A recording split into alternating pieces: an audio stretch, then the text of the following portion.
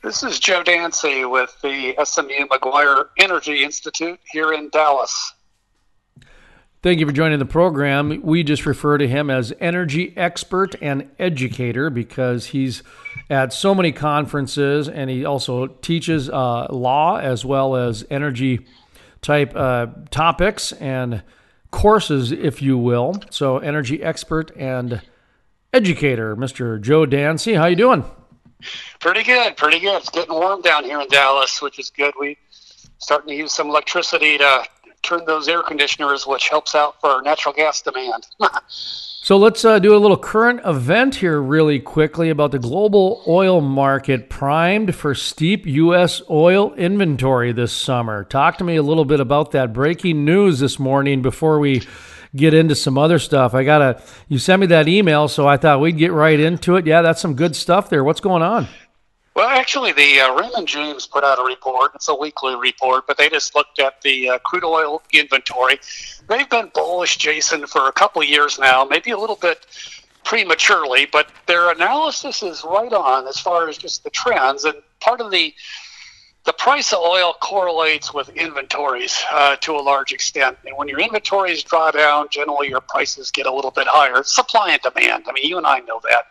But a lot of people think it's all mysterious. And what they came out this morning with is like they pretty much said that this summer they expect some pretty substantial inventory draws, which will probably push oil prices up. And, of course, you and I know, dealing in the Bakken and dealing in the Barnett and dealing in the Permian, I mean, a lot of this stuff, if you have $50 a barrel oil and you're doing okay, when you have $70 a barrel oil, generally you're doing really okay, which means you can expand, you can hire people, you can buy more prospects or put on more rigs.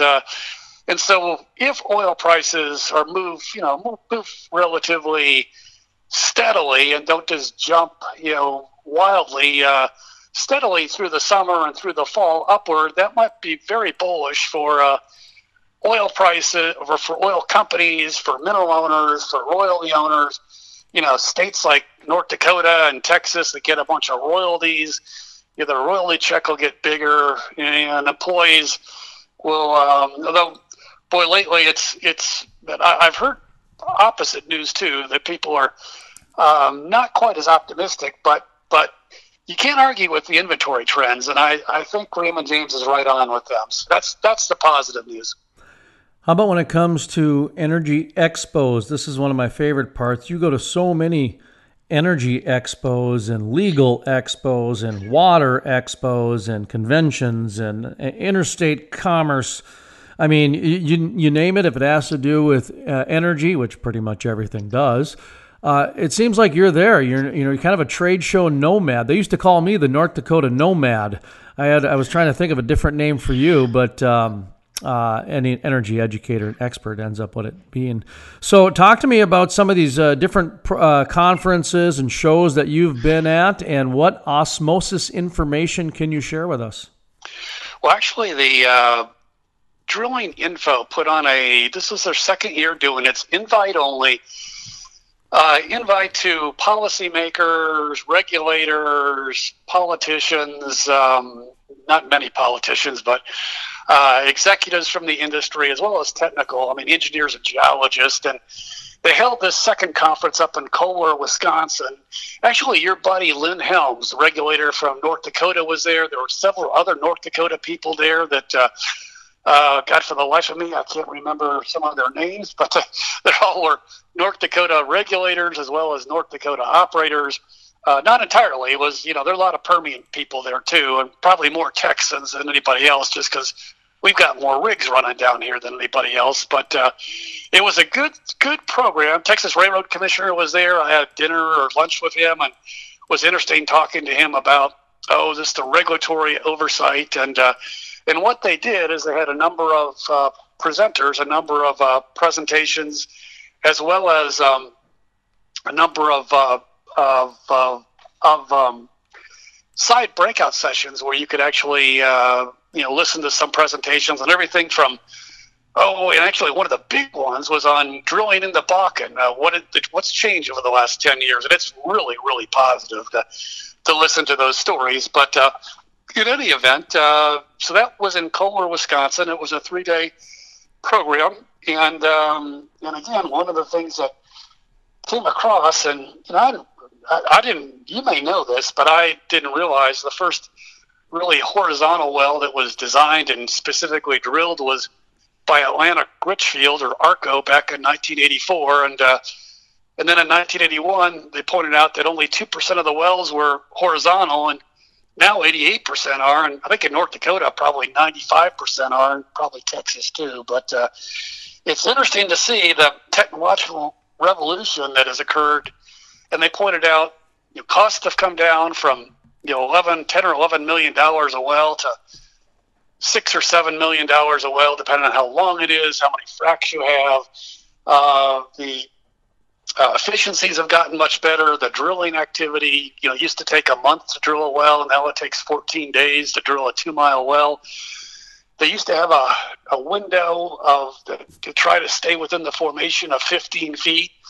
And now they've decreased that window to 8 feet, and they said 85 to 90% of the time, this is in the Bakken anyway, 85 to 90% of the time, they can. This is incredible, Jason. They can stay within an 8-foot window for 2 to 3 miles out, and 85 to 90% of the time, and that's just incredible. And then they were talking, just about what we've seen in recovery so far, and that's sort of a little bit disappointing. A number of folks said they had estimated the estimated ultimate recovery at X, and they're only getting 80 to 85% of X. So they're overestimating what they call the B factor, and I didn't know what the B factor is until I had a guest speaker in my class about a year ago, and it's just a decline curve. It depends how steep it is, and depending on the B factor, depends on how much oil you get. So the engineers all sit around when they drink beer, unlike you and I that talk about baseball or something. They all talk about B factors and, what it looks like. And the B factor in the Bakken is different than the B factor in the Permian. But whatever it is, the B factor that's been estimated, at least in the Bakken, from what I heard, and again, this is all, I'm just a canary sitting there, listening and repeating what I heard, is they were a little bit too aggressive in selling this stuff to investors as far as exactly what they would get, which obviously sort of screws up your financial model. Your returns aren't quite as good, but it's still real profitable to drill wells in the Bakken. And whether it's oil or the oil you're getting up there, I mean, they noted originally they didn't think oil, and I forgot all about this. They hit natural gas first, and I thought oil molecules were much too long to push through, those compact shales, and they are pretty long, but they're getting the high quality, the smaller molecules fuel, which makes for lighter fuels. And in any event, the exciting thing, and I had heard this before from the CEO of Core Laboratories during their conference calls, talks about the state of the industry, and he was talking about unconventional shales like the Bakken or like the Permian, and he was talking about enhanced oil recovery. And when you hear a CEO talking about it, you have to be somewhat skeptical because they're selling their product and their book, and they were talking about what a huge future enhanced oil recovery has in unconventional shales. And the guy that I heard in Kohler, Wisconsin, and again, it was put on by Drilling Info, the guy I heard in Kohler, and it wasn't a Drilling Info person, it was the rules were you could sit, you could talk, but you can't identify who the speakers were. And part of it is they wanted people to be real open as to, how good we were doing or how bad we were doing or how we had to address stuff.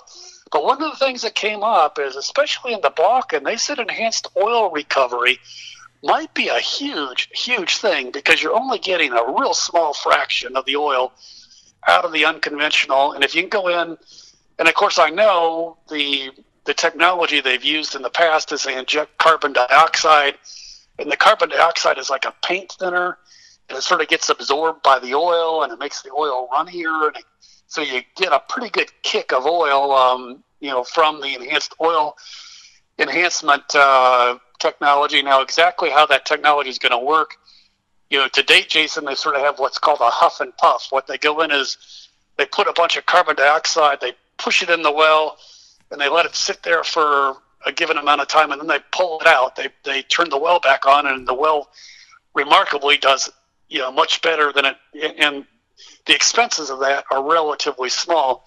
Now, as you know, back in the days, secondary recovery, where you injected water and actually so you push it through the field and you're pulling it out at a different well. They didn't talk about that, and I don't know whether that's possible with unconventional shales or not, but it was interesting.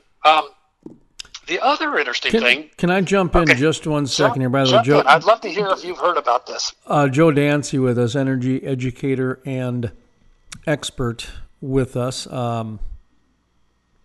Huff and puff, was that your word, or was that a word that they're using? Or that one kind of struck me as weird, because if you use the word paint thinner and then huff and puff in the same paragraph, it's gonna send kind of a message there that I'm not sure we want. Yeah, that's the for a carbon dioxide flood, that was the terminology they're using, huff and puff, which just means essentially you're puffing the carbon dioxide that you have to capture from somewhere and pipe it in or truck it in. I don't know how the heck. I know there are some carbon dioxide floods I'm familiar with, and generally they have a source and they have a pipeline. I don't know for enhanced oil recovery in the Balkan whether you bring the carbon dioxide in by truck or pipeline. I have no clue, or where they source it either. The reason I bring that up was one of the things that I spoke about and we talked about, and there was a discussion about at the Energy Expo at Gillette, Wyoming, just recently, was public relations and just some of the image that oil and gas is going through right now. And, just to recap really quickly, when you look at the industry over the last 10 years, we've made more money and spent more money than any other 10-year snapshot period in the history of oil and gas. $100 oil. I mean, we had big numbers, and so a lot of money was made, a lot of money was spent. Through the course of that, if we take a step back and look at the body of work, we kind of just got banned in Colorado. Oregon just passed it through the Senate. Wyoming, the BLM land, they did some sort of ban on that. 2 presidential candidates want to ban fracking in their or oil and gas in their platforms, so there's a public national discussion going on. And then the new Green Deal, from my understanding, wants to eliminate fossil fuels in 10 years. So when I take a step back, I remember what a CEO said to me, well, actually at the Rocky Mountain Energy and Infrastructure Conference back in 2014. He brought up the word fracking, and he said, if we would have gave the top firm in Madison Avenue $1 million to come up with the worst word ever that we could use against our industry, they probably would have came up with fracking, and we just did it to ourselves for free. And what he was saying is that, back then, we got to be careful about how we do and describe certain things, because sometimes the oil and gas industry can have a herd mentality. And these are his words, a herd mentality. And so we don't necessarily, see the forest from the trees, so to speak. Huff and puff and, these things. I'm just starting to wonder if maybe there's no right or wrong answer here. I'm just saying that if we take a step back and look at the body of work, the industry needs an image shot in the boost in the arm or something like that. And keep in mind, I grew up on, Harry the Dirty Dog. So coal and oil and gas were embedded as dirty in my mind when I was a kid every day, for my bedtime story. So there's some social engineering here. I don't want to get too deep here in the shallow pool, but at the same time, I want to set some context for your thoughts on just the industry's image and maybe some things like I gave a couple examples of how we could maybe look at it differently. And I don't know, I'm going to shut up now and let you talk, but do you have enough information to continue with the discussion? Actually, Jason, you point out a really, really important factor, and you didn't even mention all the others, but New Mexico has just made a big change too, where they have a change in government. Actually, that was one of the sessions in Kohler, and unfortunately, or maybe fortunately, I was at a different program on technological advances in drilling versus what's happening in New Mexico. But apparently, the people came in and said, "God, have you heard what's happening in New Mexico?" And I said, "No." And like you say, the image. New Mexico, if you look at the oil production, has gone through the roof. They're fast, approaching North Dakota and Texas, and they're surpassed Oklahoma, I think, because of the Permian Basin out there. And it's all federal lands, but it is a tremendous economic wealth booster. But the image is so poor, and I know this because I've dealt a little bit with the University of New Mexico and their oil and gas program. The image is so poor that you can't convince people it's better, to leave it in the ground or to heavily regulate it or to control and maybe controlling the development at a much slower pace. But what people don't realize, and I think what at the Kohler, Wisconsin program, and of course these are all mainly industry regulators and industry experts in technology, we realize how important energy is. You go around the world and see where there's the worst poverty, and generally you have energy poverty. You don't have oil, you don't have coal, you burning wood or cow dung, and the economics and prosperity and health all correlate with energy, which 90% of which, or 85%, is oil, gas, and coal. I mean, that's the facts. And so the facts that we have a bad reputation in parts of the world, due to various reasons, some of which are incredibly justified, is one thing. Going forward, that's one thing why I go to all these conferences, I do all this writing, I do all these speaking, because I think it's incredibly important that the United States realize we are unique in that we have privately owned minerals. Almost no other country on the face of the earth has that, and we are developing those. And as we're developing those, where else can you go out with a high school education, work on a rig in North Dakota, and make $100,000 a year? You can't do that. Working bussing tables at a restaurant, or drilling a well 2 miles underground. Oil well, which the technology spins off into water and spins off into other technologies. So your point is well taken, and I'm not quite sure, going forward, how to address things. And I know industry has thought about this. I guarantee you the people that were at this conference, all of them, when you're sitting around the table, they will talk about what a bad reputation we have, how our kids, especially our youth, all think oil and gas is despicable. None of them want to work in the industry. You look around, they said, Joe, the problem is there's so many people, 55 years and older that are working in the industry. Their kids, the kids want to, they want to go design computer games or something. So they don't realize how important energy is.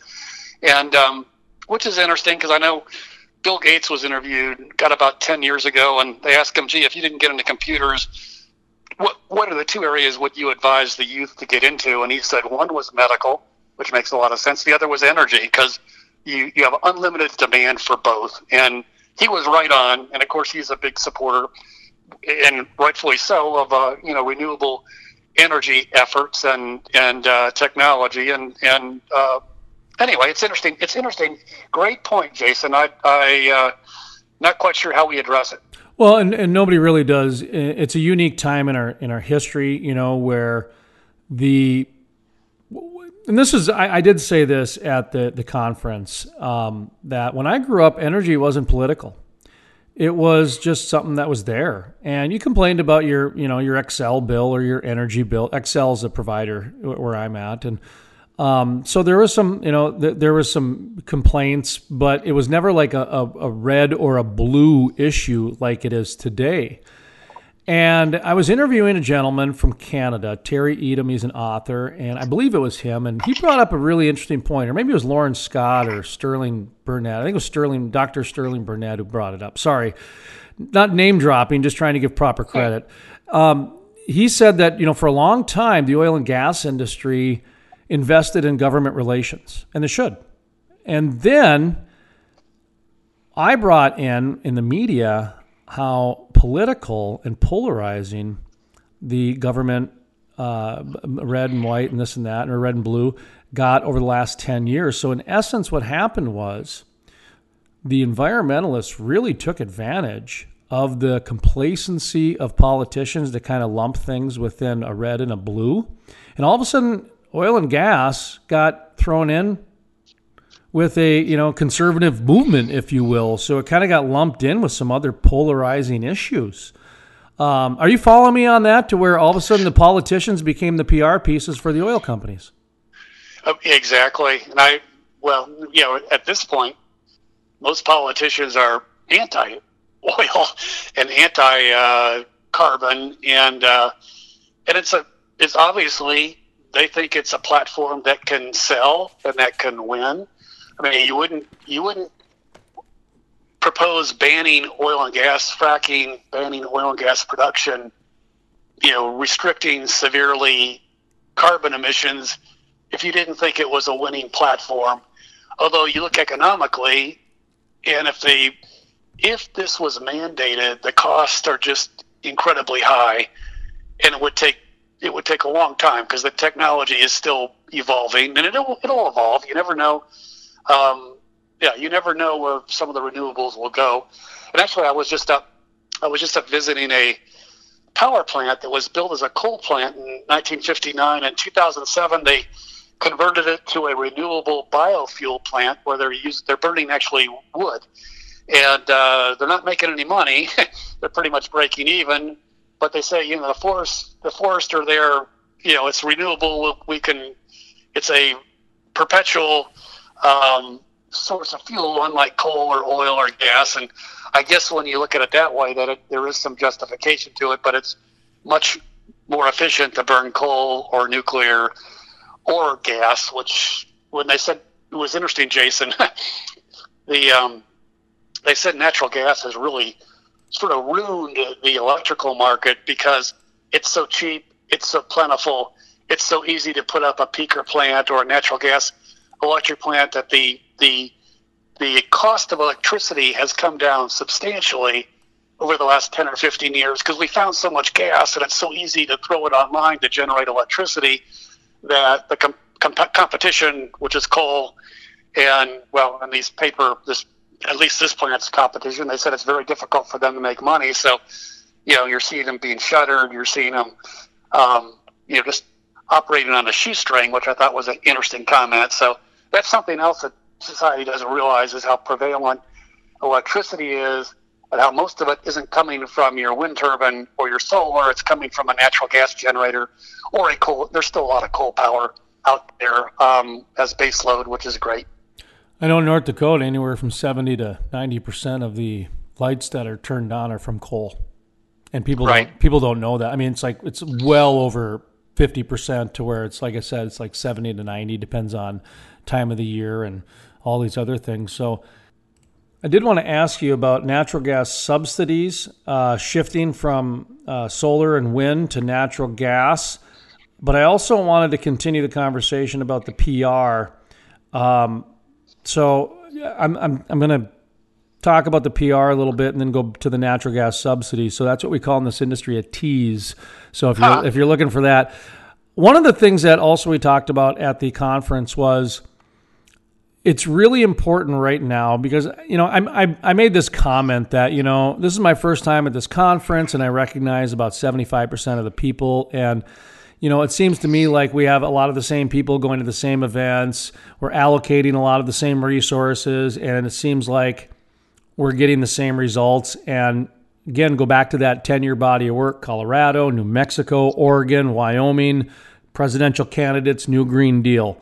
Okay, we had a paradigm shift in the industry. Every single department has been basically redone, from the human resources with big data being brought in to the hydraulic flushing, the horizontal flushing that happens, the technology, you name it, all kinds of things have changed. So our public relations, we should really look at possibly doing a paradigm shift there too. So one of the things that I brought up was there's this company out in I think it's Pennsylvania. And they've got a minor league baseball team they sponsor, the Junior Frackers, and this way they're engaging with people that are not going to the energy conferences every year. They're engaging with new people and trying to engage with kids that are not a part of the industry on a day-to-day life. There's another guy up in Canada who's trying to mine Bitcoins through natural gas. What a crazy idea. So he's trying to do something completely different as well. Here at the Crude Life, one of the things that we do is we engage with regional and local singer-songwriters, and we use them as our bumper music. So in essence, what we've done is we've figured out a way to have musicians promote the oil and gas industry as opposed to protesting it. Now, is it going to change the industry's image overnight? No, but at least it's a step in the right direction, and it's a thought. It's outside the box. I sent you the belt of the greatest environmental champion on the planet, Johnny Green, because I wanted you to see what we're doing. We're sponsoring an environmentalist because he believes that the industry has changed so much and they've gotten so technical, and the environmentalists have changed so much that the oil and gas industry are truly the leaders right now of trying to save the planet with their reclamation programs, their implementation of regulations into third world countries. When you look at the big picture, the oil and gas industry is really doing more good to save the planet than harm, whereas today's environmentalist is more of a texting, trolling, coffee Keurig drinking environmentalist, and the number one polluter on the planet is cell phones. So I'm like, oh, this guy's great. He's going to go out to barbecues and all kinds of 4th of July parades and engage with kids and their parents and totally change the entire conversation. Instead of oil and gas being the number one polluter, it's cell phones. And we need to just power them down for an hour a day and just take the narrative back. And instead of playing catch up, because the industry played catch up is right now. So that's my really long-winded question here is that, do you think the industry needs to engage with people outside the industry? And did anything that I'm kind of talking about ring a bell with, the same people at the same conferences, et cetera? Well, it is interesting, and I'm not sure the industry knows how to respond, or the regulators. And I mean, it's a concern across the board, because these folks all know, like you and I, how important energy is and how it generates good jobs. But how do you sell this to someone who's convinced that global warming is a matter of life and death, and within 10 years we're all going to be dead? I mean, and literally, there's people out there, Jason. I had a hard time believing that people would actually believe that, but there are people who think within 10 years, the Earth's going to be 15 degrees warmer. And it is interesting. I've done some studies, and this has been a number of years ago, but, we could take the North America climate and drought cycles, and you go back 600 or 700 years, and I was wondering, how you go back 600 or 700 years? We only, probably been on over here for a few hundred years, and you could do it with tree rings, and which can give you some data as well as other scientific to determine temperatures, and temperatures vary substantially, as well as the water cycles, which some people now are saying, gee, global warming is causing floods up in North Dakota and in Mississippi and everywhere else that we need to control. It's interesting, to educate people. I'm really not sure industry has a handle. I'm not sure regulators have a handle. I could tell you educators don't have a handle on it. And on your cell phone comment, that is sort of interesting. I agree with that. And one of the shocking things, I didn't realize this, if you put the amount of electricity that's consumed globally by country, the amount of electricity consumed by cell phones would be like number 3 behind China and the United States. And so but here's what people don't understand about cell phones. It's a three-prong attack. You've got the rare earth minerals. So you have all the mining and the rare earth minerals that are not very advantageous for the planet, right? Second, you have the manufacturing of the cell phones. So when you take into account all the energy that's needed to manufacture all the pieces and the equipment etc. Okay, and then number 3, and this is the one that hardly anybody talks about, and this is why the today's environmentalist has actually become the biggest polluter. This is another reason why we love Johnny Green, is because it's the data centers.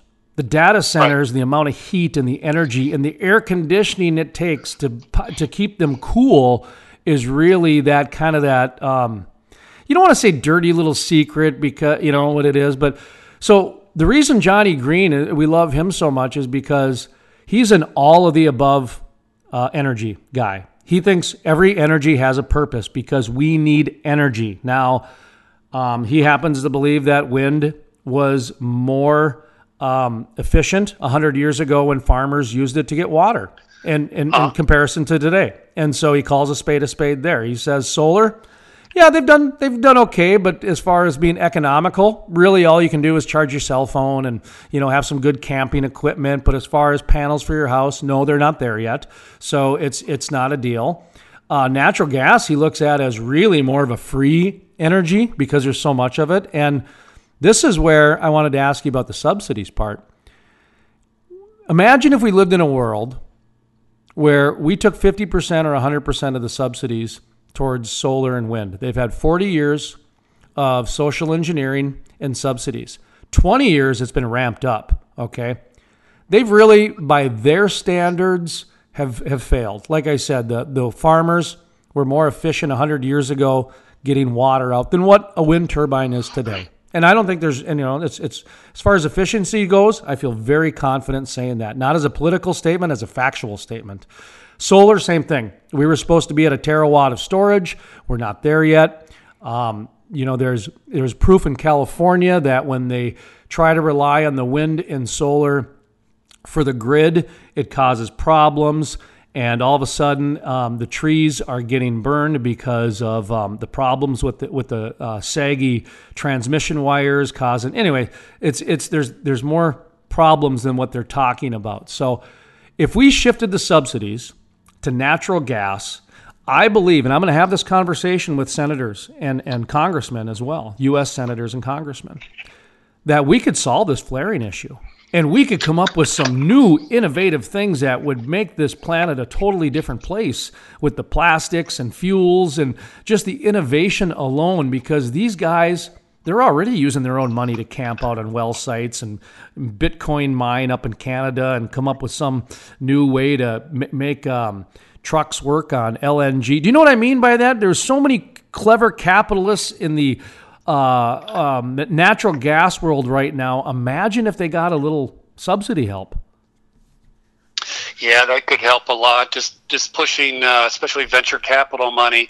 I know exports are, if you've seen the charts, and I know you have, the exports of natural gas, either liquefied or, you know, obviously we're constrained by geography. You can't export gas by pipeline to Europe, but you can to Mexico. And Mexico is a perfect example. And I tell my students, Jason, I mean, the minerals down there are owned by the government.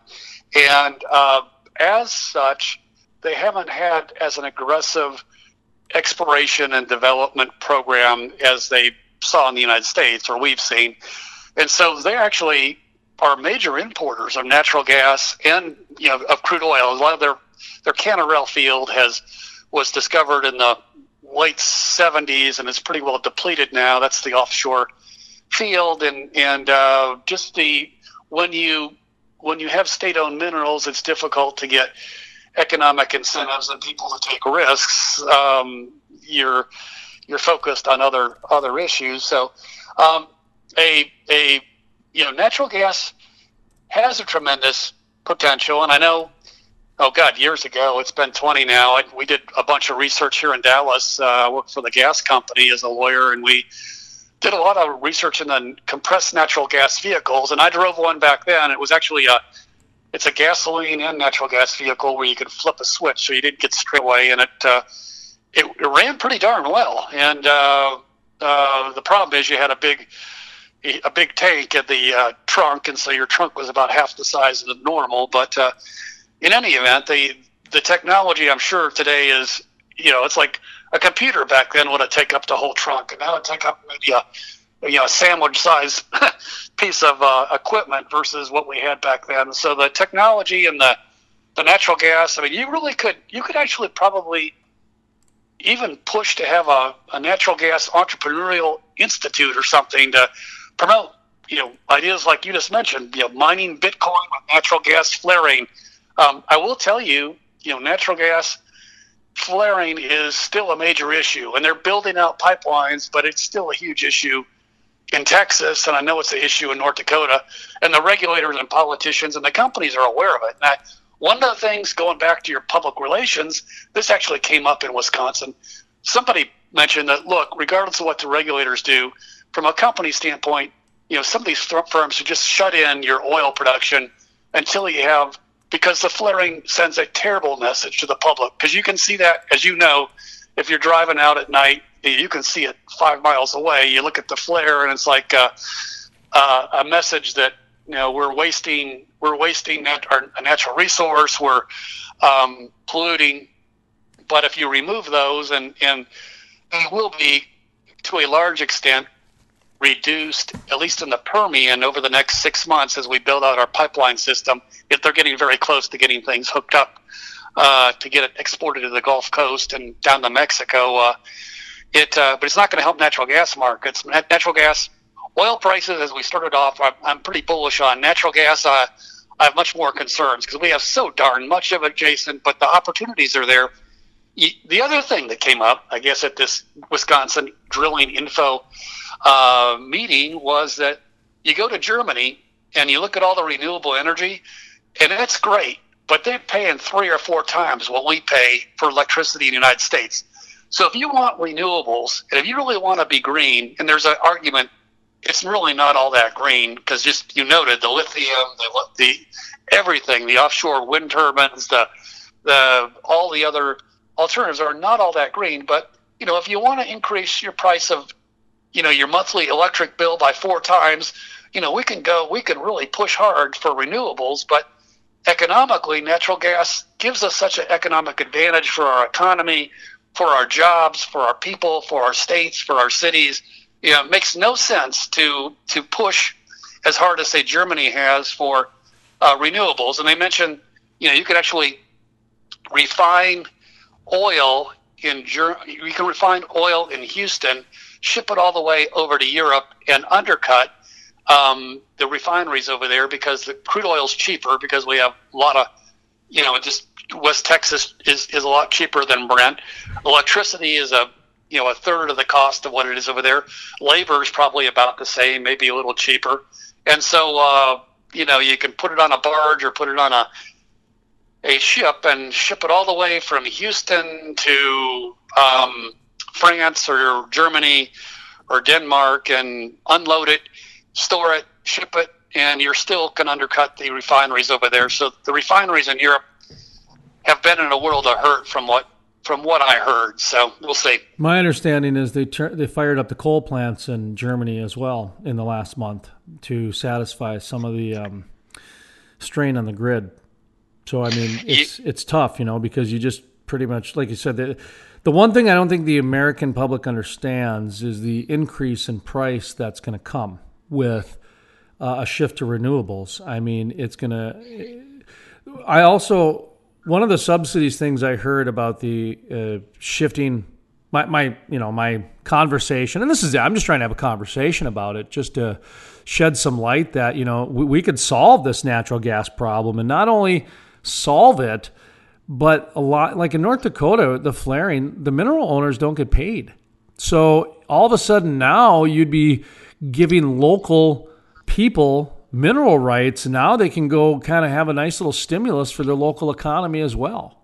And that's where I'm looking at the layers involved here, because at least in North Dakota, they're taxed, I think, 11.5%. So you got an oil tax and a production tax, extraction tax and a production tax. And then you've got some fees, and you've got the new normal which is with attorneys now. It seems like, with so many different things between archaeologicals and environmentalists, and it's just there's those.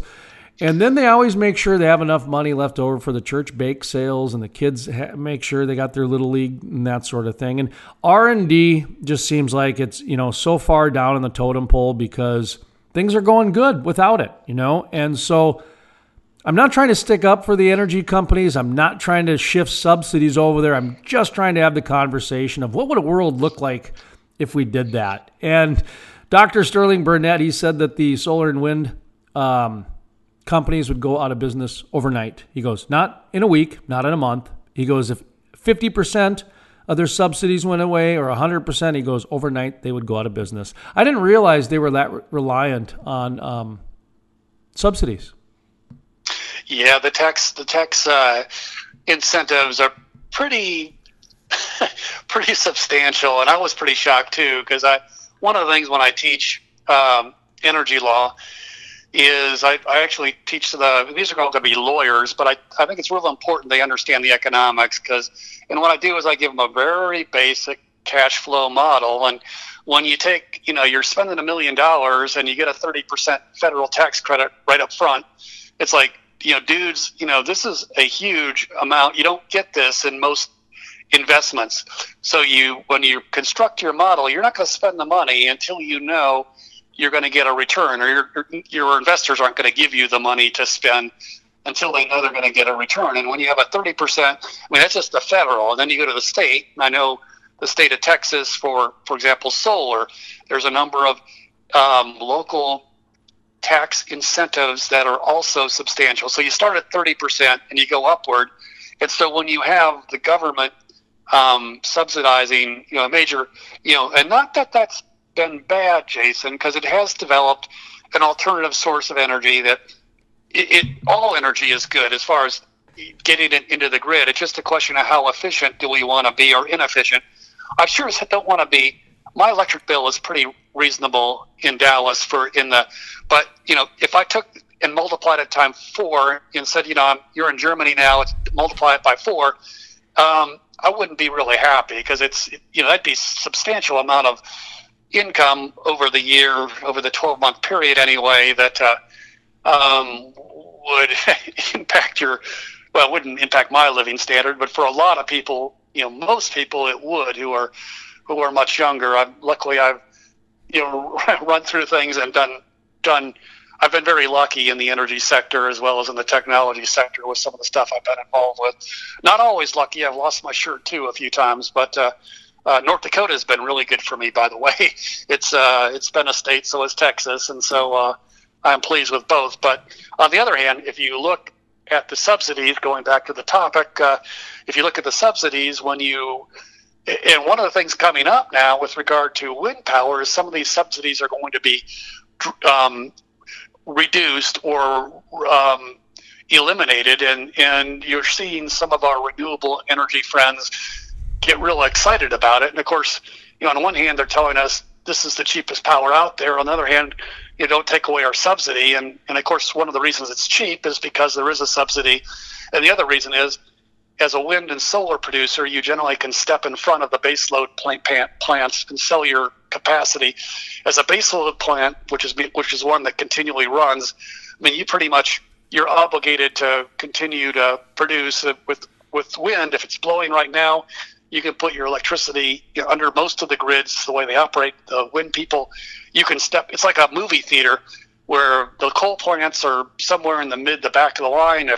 If you're a solar or wind turbine generator, you can step right up to the front of the line at the movie theater, get your ticket, and walk in. And if the wind stops blowing, then the coal guy has to come in and pay for your ticket too. So it's an interesting setup, the way the regulations work and the technology works too.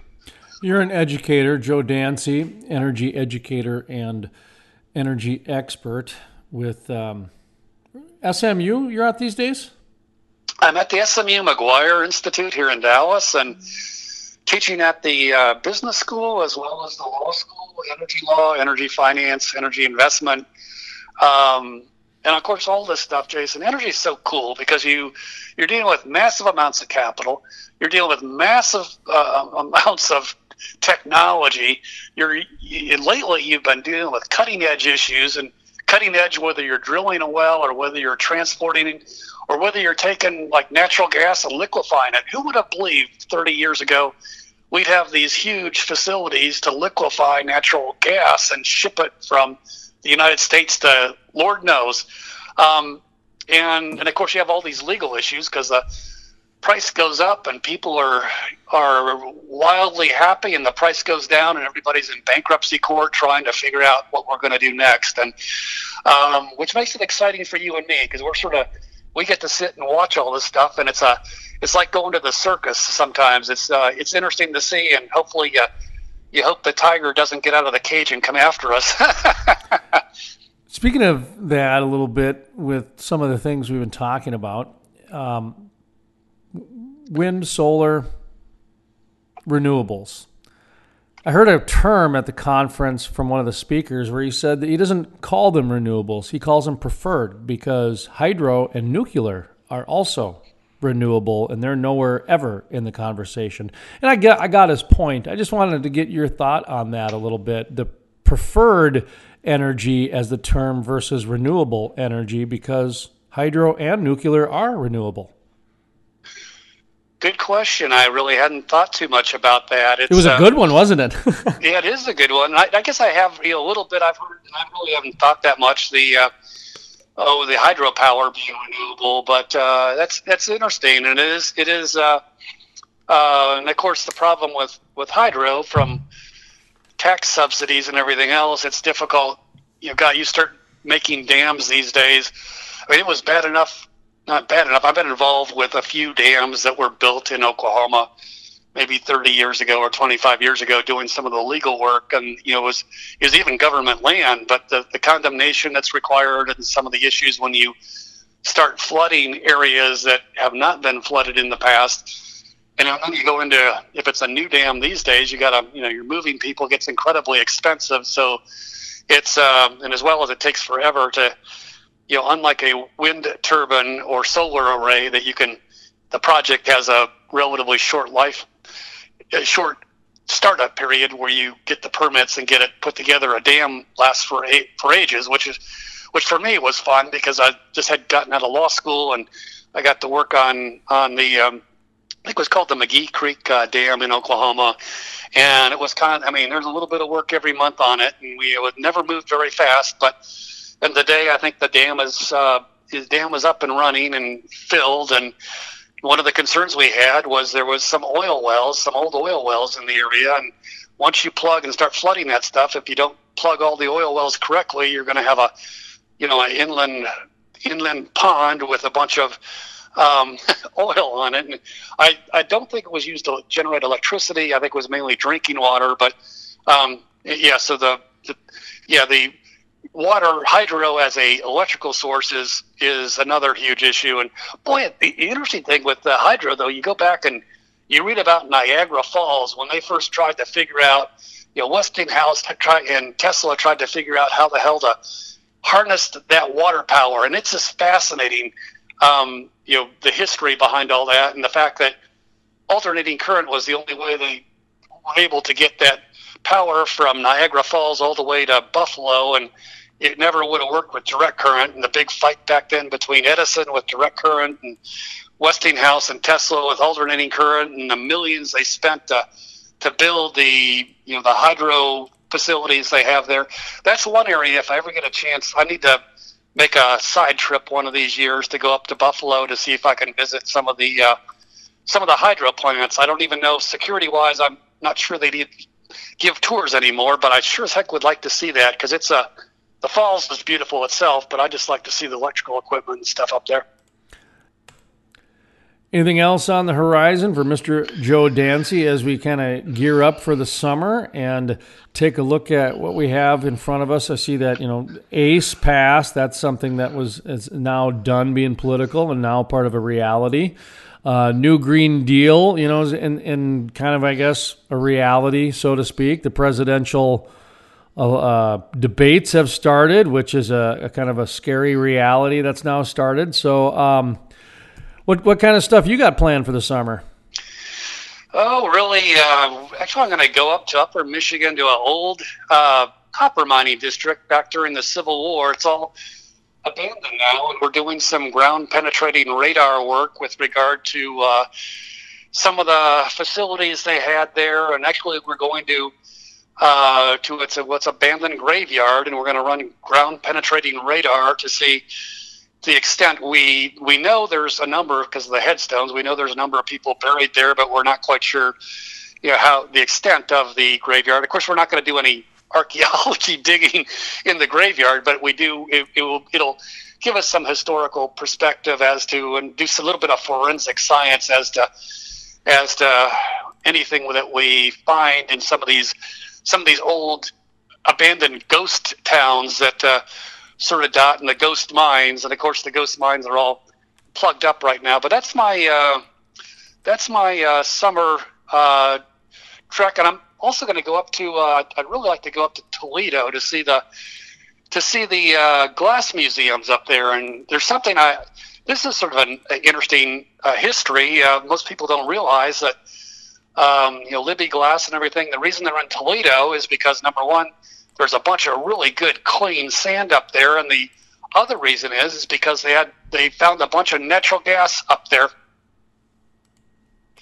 and essentially, and when they found the natural gas is hot enough to be able to melt the silica, and so that's why Toledo is the glass country, is because natural gas and these old oceans that left all this sand. So it's sort of a interesting history. But other than that, that's going to get geared up to get ready to teach in the fall.